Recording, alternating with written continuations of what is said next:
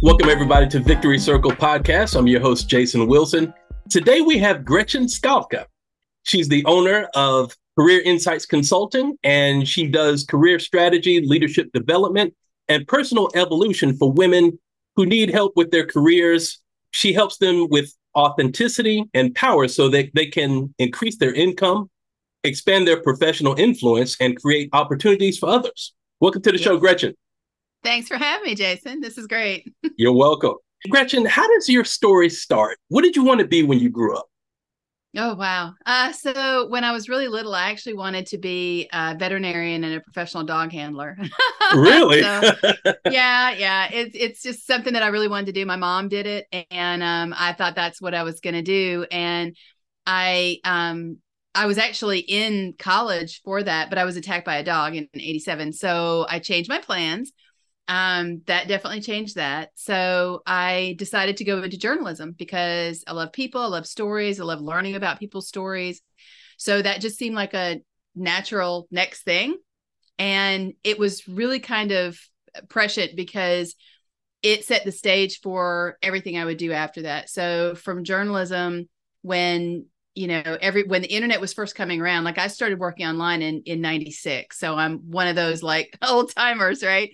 But that was back when nobody was leaving newspapers. It was like, no. And even like my bosses were like, when this internet fad doesn't work out, you can always come back to the newspaper. And of course, we know where we are today. Right. So, but it sort of led me into journalism, led me into sports journalism, which was CBS Sportsline or Sportsline USA Incorporated at the time. And that's when I made my foray into marketing. And so from journalism into marketing, still telling stories, but now we're into brand stories. And it was really through my work in marketing that I began to realize that developing people is really where I wanted to be. I loved it. And so as I got further into my career and moved into my first leadership position, I found that I just really love developing other people into and supporting them to be what they were meant to become, which nobody can know. You can't set that in stone. It's got to happen organically. And so kind of tapping into their potential, their passion, all those things, but really identifying, what their skills are and how to support growth there. So I just started getting into that, and I started coaching in 2009. While I was working my corporate careers, obviously. I've been doing it ever since, but never intended that to be like more than something that I did to support people, while I worked my corporate job. But like a lot of people, the pandemic, the change in everything kind of really, what it did for me was it made me appreciate time freedom in a way I hadn't before. And so when it wasn't really about what to do or not to do, it was time freedom, having that ability to have more choice with my own personal time. And when things started to open up, I realized that I didn't want to lose that, but how was I going to create that? I had no idea what I was going to do, Jason. And so I did decide to leave my corporate career. I was a marketing director for a long time. For the last 10 and a half years, I was, working at a huge company. Really? And I loved it. I built, a TBC Corporation. And so I built a great team, content and creative services. It didn't exist before I got there. And I built it up. I hired every single person on the team. I developed them. And we were able to basically create a full stack, if you want to use that term, marketing agency within the marketing department. So we could do everything in content and creative services, from, 3D animation and video production all the way to organic and original content, creation. So I loved it. And I loved just all the people, obviously, because this is my team. But I knew that, a couple of things. One, I really knew that there was something else that I needed to do, but I had no clue what it was. And two, I knew that team was in really good hands because I absolutely knew the person that I wanted to turn it over to. And TBC was a wonderful company because they allowed me to do that. The freedom to basically say, this is the person that I have. A lot of corporations will talk about succession planning, but they don't implement it. Well, TBC did. And so that team is thriving today. And I love that because of the person who I was allowed to basically train, right, and develop into a phenomenal people leader that she is today. So I love that. And when I was still trying to figure out what I really wanted to do, that would sort of preserve that time freedom and give me the opportunity to serve other people, what did that look like? So I have a client that I've worked with for a while, and we were, talking, and she said, you should do this. And I was like, do what? And she goes, this coaching. She goes, for so long I've worked with you, but we could only talk after work, at night, on the weekends, because we're both working, but you could do this now. And I thought, well, I've never done it full time. I have no idea if I should do that. I'm not I'm a business person. Can I do this? Is this allowed? So, so I thought, well, we'll see. And so I opened Career Insights in April of 2022. And so here we are. And I am so grateful that I have had the opportunity to do it. Never would have thought it would have been something that I would have done, but it feels like the most natural thing to do of everything. Yeah. Well, I mean, obviously, to leave a company like that and start your own business, okay, you've got to be a risk taker. And I'm not. No, you're not. No. No, and now I will say this. I think I've always wanted to own my own business. I know that when I was still at Sportsline, and I started Sportsline in 96, and CBS bought them in 2004. So this would have been like in the late 90s. I actually came up with a business plan. I knew I wasn't going to be obviously a veterinarian or a professional dog handler, but I had my first dog after the dog attack, and he had terrible allergies. So I would make his food, and I thought I can open a dog bakery, and I want to do this. And I knew what I was going to call it, Bon Appetit Bakery. I knew what I was going to do. I took classes dog from bakery. Yeah, I know. Well, I was making his stuff, and I thought, well, I could do this. And so I did some research, and it's a huge industry. A lot of people were very interested in that kind of thing. And I thought, okay, I can do this. So I took classes from the Small Business Administration, and I was working on a grant. I was going to go all in, but I'm not a risk taker, Jason, because I looked at, like, Chris was still I think he was just going into high school at the time. And like, it didn't seem like the kind of time to take a risk, right? A financial risk of opening a business at that time. I didn't want to jeopardize anything that was going on with the family. So I didn't do it. And I instantly regretted it. And I've kicked myself in the butt for it for years, because I really wanted to do it. And so many people my whole life have said, you'd be great if you were like your own like thing, you were your own boss. And I was like, yeah, but. And then after a while, life, I've said this before, life has there's that phrase where, it'll toss you a feather, and then a pebble, and then a rock, and then a boulder. And I think you and I have talked about that. And I got a few feathers, got a few pebbles. And then I had like a constant stream of like 4 years of boulders, big, heavy things, and really not good or easy things. And what that taught me was that whole, yeah, but not now. Oh no, now, do it now. So I started doing that little by little. The thing I wanted to do, whatever it was, I started doing it. And that just sort of gave me confidence to do more, and to basically help other people, who are like, well, I'd love to do that, but no, stay with, I'd love to do that. How, when, all that kind of stuff. So that really has helped. But no, I don't think I came into this world as a risk taker. Well, looking back on this situation, I mean, you are where you are right now, but would you go back and start that business? Knowing what I know now about all the years of regretting not doing it, yes. You would. I would. But, we don't, it's interesting that the hindsight part of it, learning all of that, but I would, unfortunately, you have to go through all that learning experience to understand why you would go back to do it. But oh no, yeah, I would. Is that still something that you would want to do in the future?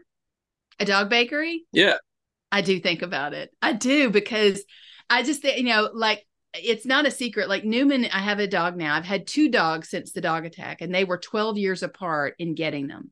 So the first one, it was really difficult because I was very afraid of dogs, but he was a golden retriever, and, they have the most affable personality. And so I thought, okay, he was 13 when he passed, and I just wasn't ready for another dog. And so when I was ready, Newman came home, and I'm a little nuts for Newman. I love this kid, but that's the reason why. He's only the second one I've been able to. And I grew up on a farm with animals, so it was very odd for me not to have any. Right. But I would love it because I just think it's such a fun atmosphere, and I like being around. I like being around animals, especially dogs, because they don't have those kind of I can't tendencies that adult people kind of tend to have. Kids don't have that either.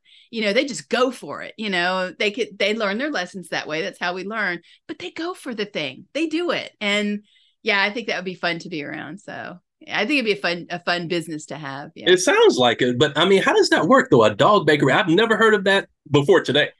Yeah. So there actually was a franchise that is called the Bon Appetit Bakery. And what they do is they have different kinds of treats, but they also have the apparatus where you can actually make your own. So I would, when I had my first golden, he had skin allergies, like a lot of goldens do. And so I would make his food. My mom helped me kind of figure out what would be good in terms of giving him from, the protein, the meat, and then vegetables and things like that. And then putting it all together, I would make like this little, almost like a meatloaf for him. And it was really good and it helped him out a lot. And so I thought, well, you can also make little treats and cookies and other things. And there's all kinds of stuff you can make. And I don't know why I can't cook for people, but I was really good at that. Really? So I thought, well, yeah. So I thought, well, that would be fun, and there are a lot of dog bakeries now. It's interesting where I did my research, where I was going to open my business. There was nothing there at the time, but I knew that there were plans for expansion. All the demographics, the census, information pointed to everything moving toward Wellington, Florida. And so that's where I was going to go. There was nothing there, but within a few years, the Wellington Green Mall opened.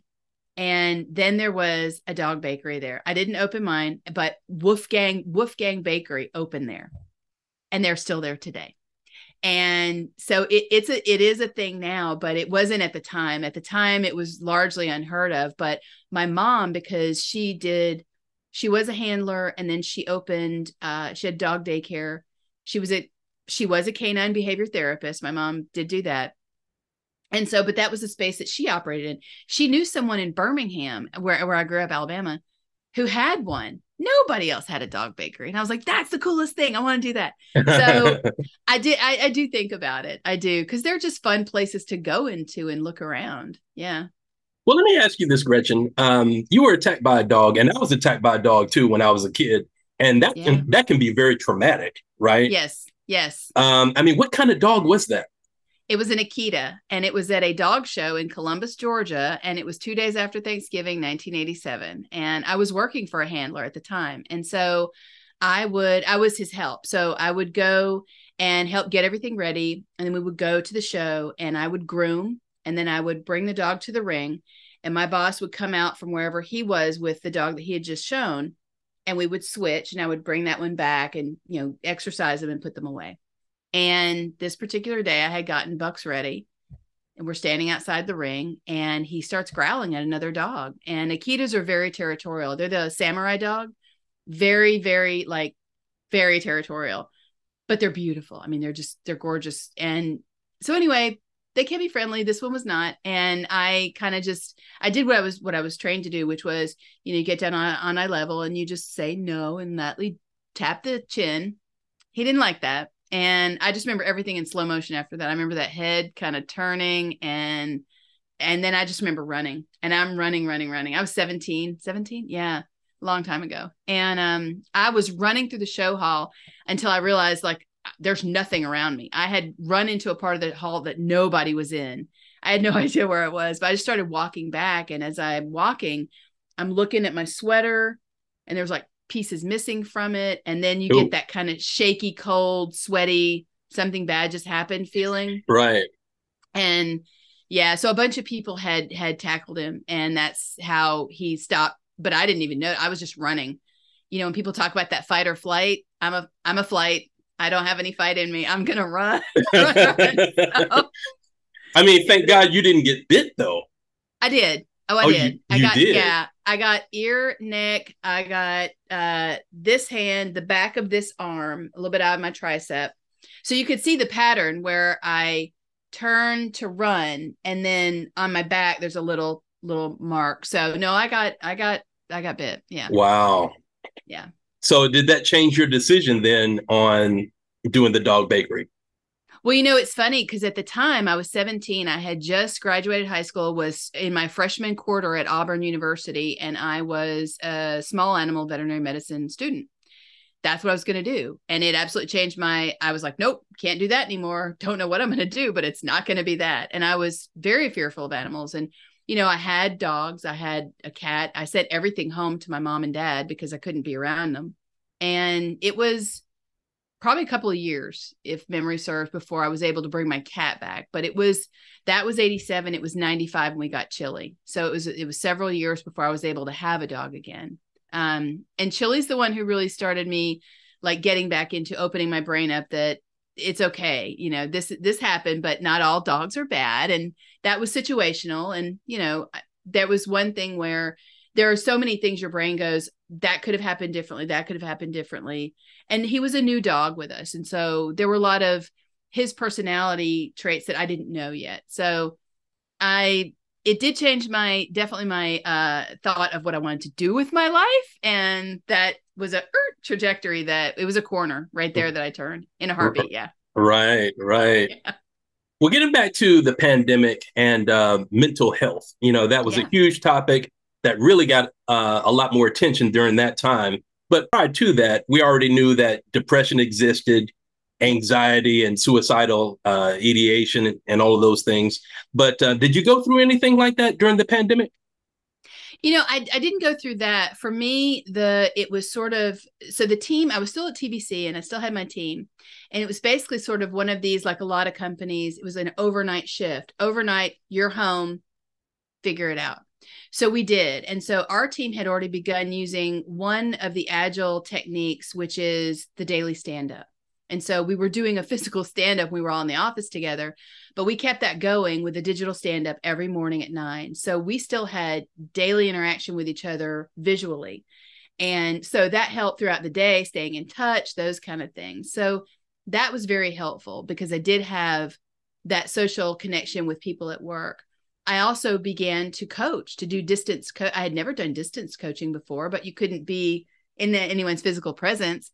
So I started to do some distance coaching, and that opened up a lot of opportunity for me because it was also a way to be of service to other people who really needed that support, who it was really challenging to figure out how to get it because you can't, phone call doesn't quite, you need that visual, that face to face. Yes. And that was the way to do it. So that did help. But, my husband is here, and we had, for us, there was also a big gratitude part for me because the pandemic, the timing of it for us personally, it was just odd. So September 12th, 2018, our house blew up. So it blew up. So our house, we lived in Palm Beach Gardens, and we lived in a corner lot of a community. And behind our community was a power line, a big high transmission power line that I never gave two thoughts to, but it ran the length of the community behind our house. And that particular evening, one of the lines just disconnected, and on its way to the ground, it grazed the metal chain link fence in our backyard, and it electrified the fence, and it sent the current from the fence to the screen metal enclosure of the back porch, up the gutters through the house. And Steve was cooking. Oof. And I had just gotten home from work and had changed my clothes, and it was like blue light, pop, pop, pop. And I was just like, get out, get out, get out. So we run out, and I still didn't know what had happened, but I hear people across the canal in the next neighborhood yelling, get away, get away, get away. And I'm hearing them, but I don't know what they're talking about. So I'm walking toward what I'm hearing, and they're like, get away, get away. And I'm like, what are you talking about? And they're like, it's down, it's down. And I still don't know. And finally, and I have my phone, and I'm like trying to video. I don't know what I'm videotaping. And then I see it. I see the pole with lines, and then this one is blank. But I didn't know where to go. Like your brain doesn't process that. Right. And then I see it on the ground, and I'm like, okay, that's a live wire. We're getting out of here. And it was hours before the fire department and the police were done. And when they were done, it was very late at night, and we didn't really know what to do. But that began almost 2 years of not having a house, not having a place to live, not having anything. So you got to find an apartment. It's got to be furnished because you don't have anything.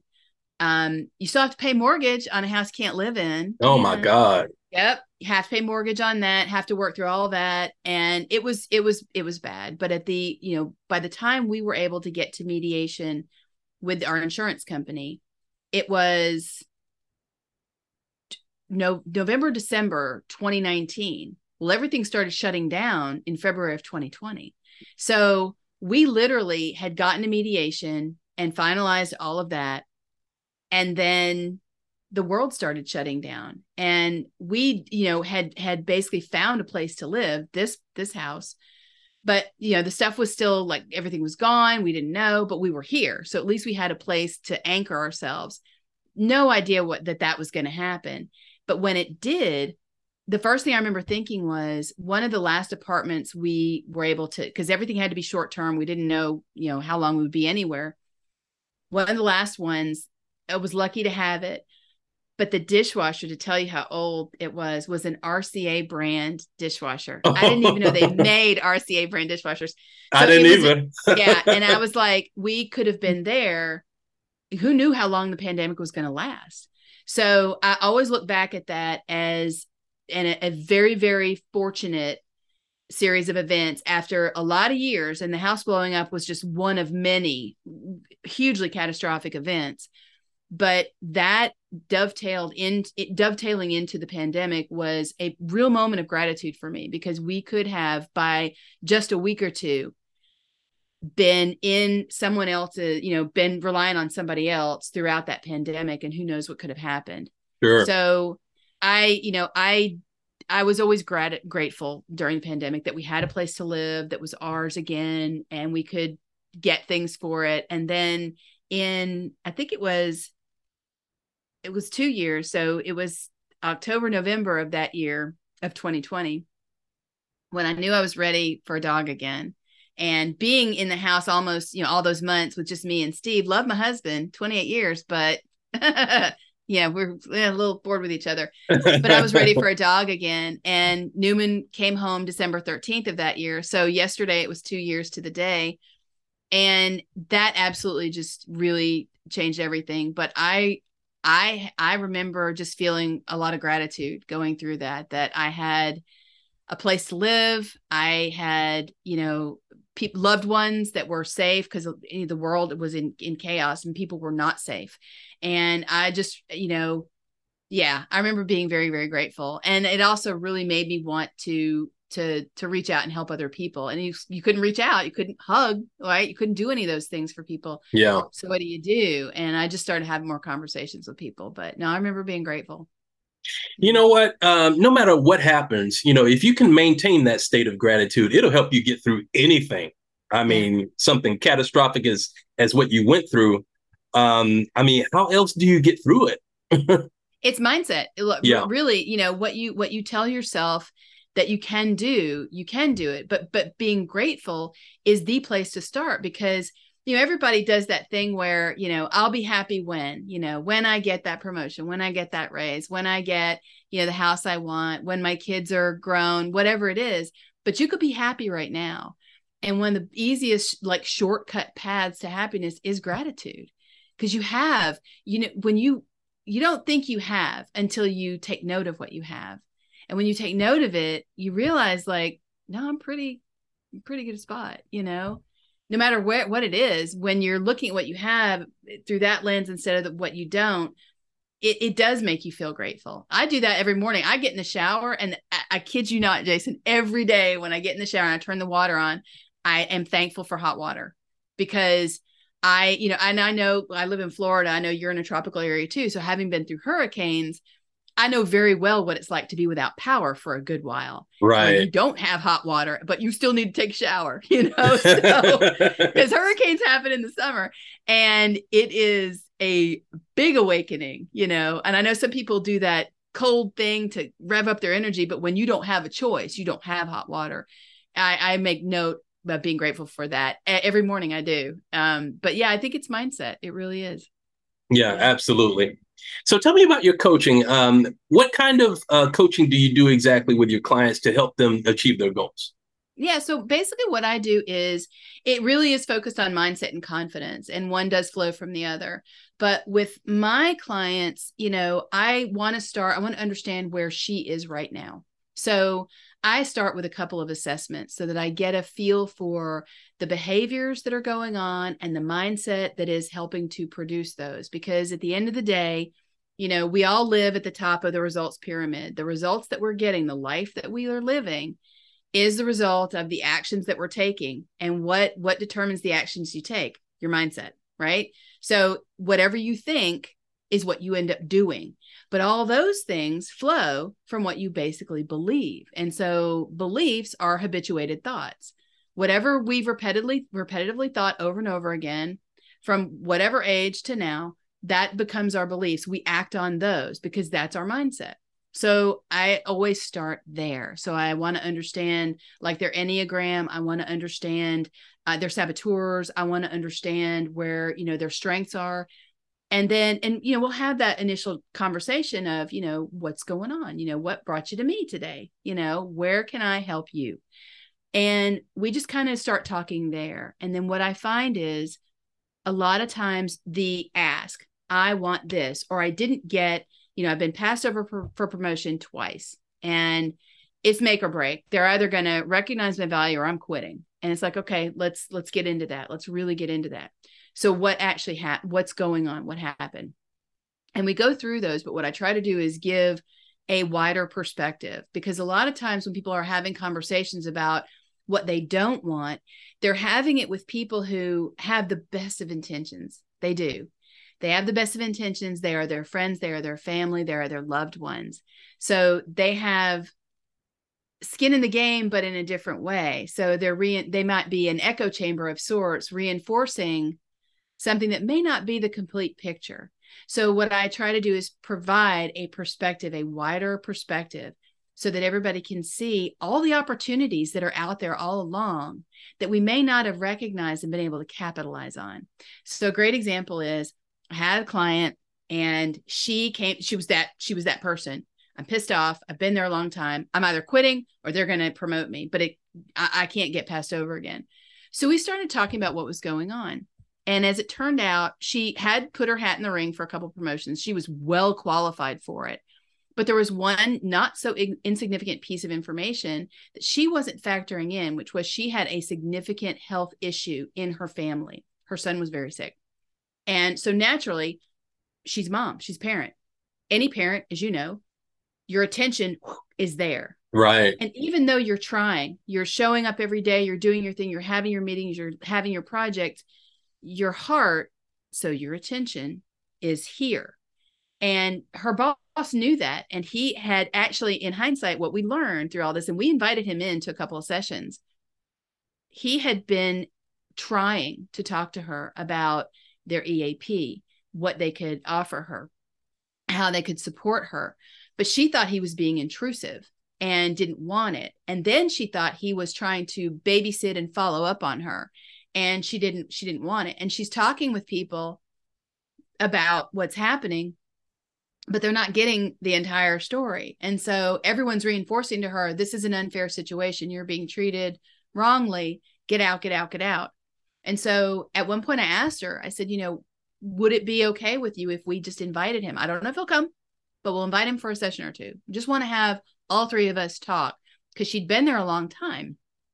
She had so much value that she had already brought. And she'd been there a long time. They knew her. They knew her family. So we got him on the phone. We were talking, or on the Zoom, we're talking. And it started to become really clear that they had a major communication issue. And they both, had some issues with that. They both were participant in making it happen. But it was basically a way to break that down and have everybody understand that what was actually happening was what they both wanted, but they weren't seeing it because they weren't coming at it from the right perspective. So getting into that really helped. What they were able to do was, help expose her to the opportunities of FMLA and other things that she could tap to help herself through this time, and also with the EAP, that she would have access to other support services that would help her as she navigated a very tricky world of, medical providers and, copays and all these specialty things, because her son had I want to get it right, non-Hodgkin's lymphoma. So, Oh, wow. which is a certain kind of cancer. Right. Very, very, very tricky stuff. And so it ended up being a very good thing. But, that for me was one where it could have gone such a different way. And I always told her, I said, I'm really grateful to her for reaching out when she did, because she could have gotten herself into a situation where she would have been so frustrated that she would have left a position and a company that did value her, that had, repeatedly, invested in her with training. She had gotten, good compensation, to leave that because of a miscommunication. And so it's that listening and talking and hearing, trying to hear everything, not just what we want to hear, not just, that information, confirmation bias that we have that happens through all kinds of ways. So, memory bias, where we remember what we want, hearing bias, we hear what we want, research bias, when we're doing a Google search, like I was saying this the other day, if I want to know why dogs are better than cats, well, test your theory. Search why cats are better than dogs. That's a benign example, but it's a good one to understand, where we are filtering information to support what we already think, right? As opposed to what might actually be happening. And that's difficult. So sometimes you need that extra person to help you do that. So that really is a lot of what I do, is getting a lot of information, trying really to get to know the person. And then in large measure, I sit back and I listen. I want to hear what's happening. I want to hear how it's impacting you. And what would happen if, how would life be different if, what's the ultimate thing we want to get to? And then we work on creating a system, right? A path to achieve that. And there are a lot of steps in there. So there's new habit forming, there's other things. That's why most of my programs are going to, bottom at 12 weeks, because that's really the length of time where once we've started to arrive at something, now it can take hold. Anything shorter than that, I know for me personally, I'll quit. I'll be like, that diet or whatever it is, I won't stay with it if I haven't done it for a while. So it becomes part of you after a while. Yeah. Wow, your coaching program sounds phenomenal. And one of the things that stood out for me is that, perspective is so important. I mean, if you have a perspective that doesn't line up with where you want to be, or, it's affecting your performance on your current job, I mean, it can be catastrophic. Yes, it can. And it can also lead you not just to, behaviors that may not serve you, but decisions that don't serve you in the long run. And it's hard because, we live in a very immediate society. If I want something, I can get on my phone, text somebody for it, or Grubhub it or whatever, and I can have it at my door, quickly. So that patience to let things unfold and give yourself that time to create the situations that are going to bring those opportunities to you, because it does happen. But that helping people understand that it's worth the wait. It sounds terrible. Nobody wants to wait for anything, but it's during that grace period, that time where you can create the mechanisms and learn new skills that will get you exactly where you want to go, Yeah. I heard a LinkedIn Live show with you on LinkedIn yesterday with Don Cohen. Yeah. Ladies and gentlemen, if you're on LinkedIn, please check out this show. How often is it and when is it, Gretchen? So he has graciously invited me to his LinkedIn Live. He does one every day, but I usually join him on Mondays. So it's usually Mondays about 11. Next week, we're actually going to do it on Wednesday because he has a conflict on Monday, but it's usually Mondays at 11 Eastern time, US. Yeah. Okay, that's great. Yeah. And how can people find you on social media? Yeah, so I'm on LinkedIn. Gretchen Skalka is my name, and welcome to look me up there. I'm on YouTube. I have a YouTube channel that I'm trying to start. As I think I've just recently gotten over a phobia of video, but so really there, I'm not really on Instagram or TikTok or any of the fun ones. Not Facebook. I don't really understand that much, so it's really LinkedIn and YouTube. So yeah, I'm old school. Okay, awesome. I mean, for what you want to do, LinkedIn is the place to be. It is. It is. I have found that the most of the people that I can support and serve in some way do happen to be on LinkedIn. Yeah. Yeah, absolutely. Yeah. Gretchen, thank you so much for being on the show. I will definitely be back in touch with you, and I would love to have you back. I would love to come back. I'm grateful to you for inviting me here today. This has been so much fun. I love talking to you, Jason. Yeah, same here. Same here. Thanks, Awesome. Gretchen. Take care. Thank you. All right. Bye. Bye-bye. Thank you for watching Victory Circle Podcast. Please subscribe to our YouTube channel.